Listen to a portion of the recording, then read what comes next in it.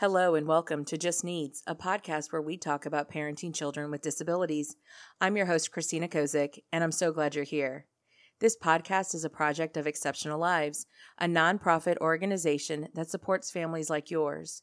You can learn more about Exceptional Lives at our website, www.exceptionallives.org. Hey friends, I wanted to pop into your feed this week with some encouragement. We are speeding towards the holidays and the end of the year, and as a parent, I always find this time of year stressful. There's always some time of holiday party or cookie exchange or teacher gift that I forget about until the night before. Add that in with our weekly therapy appointments and other after-school activities that we already have, and I just spend this time of year wrapped up in a little blanket of stress. So I put together a holiday survival series to help you and your family get through this holiday season. I hope this helps you, and please share it with your friends and family that may need a reminder that we're all in this together. Today, I want to share some parenting mantras with you to keep in your back pocket as you navigate the next few weeks. A mantra is something you say to yourself to help you ground yourself and reset.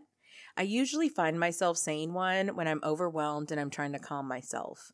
These mantras are a way that I help self-regulate so I can help my son co-regulate. Quick side note, I covered both self-regulation and co-regulation in past episodes, and I'll add a link to those episodes in the show notes. Okay, back to mantras. So when you find yourself frustrated, overwhelmed, or just tired, I suggest stepping away, taking a few breaths, and repeating a mantra that best fits how you're feeling. It may also help to write them on a sticky note and attach them to your mirror or save them on your phone as your lock screen so you have it when you need it. Here are a couple of mantras that I've compiled and that I use.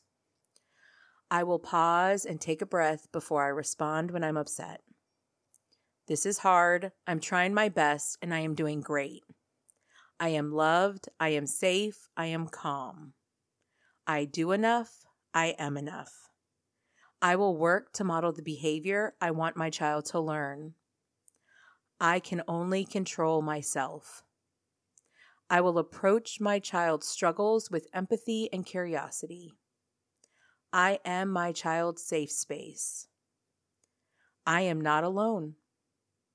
I will ask for help when I need it, and I will need it.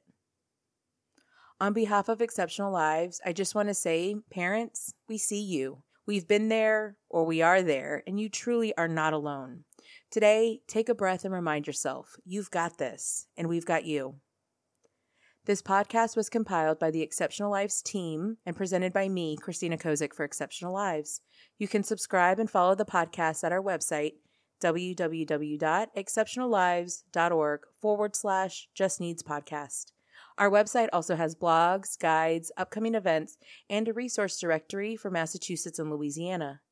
We'd love for you to follow us on Facebook and Instagram at Exceptional Lives.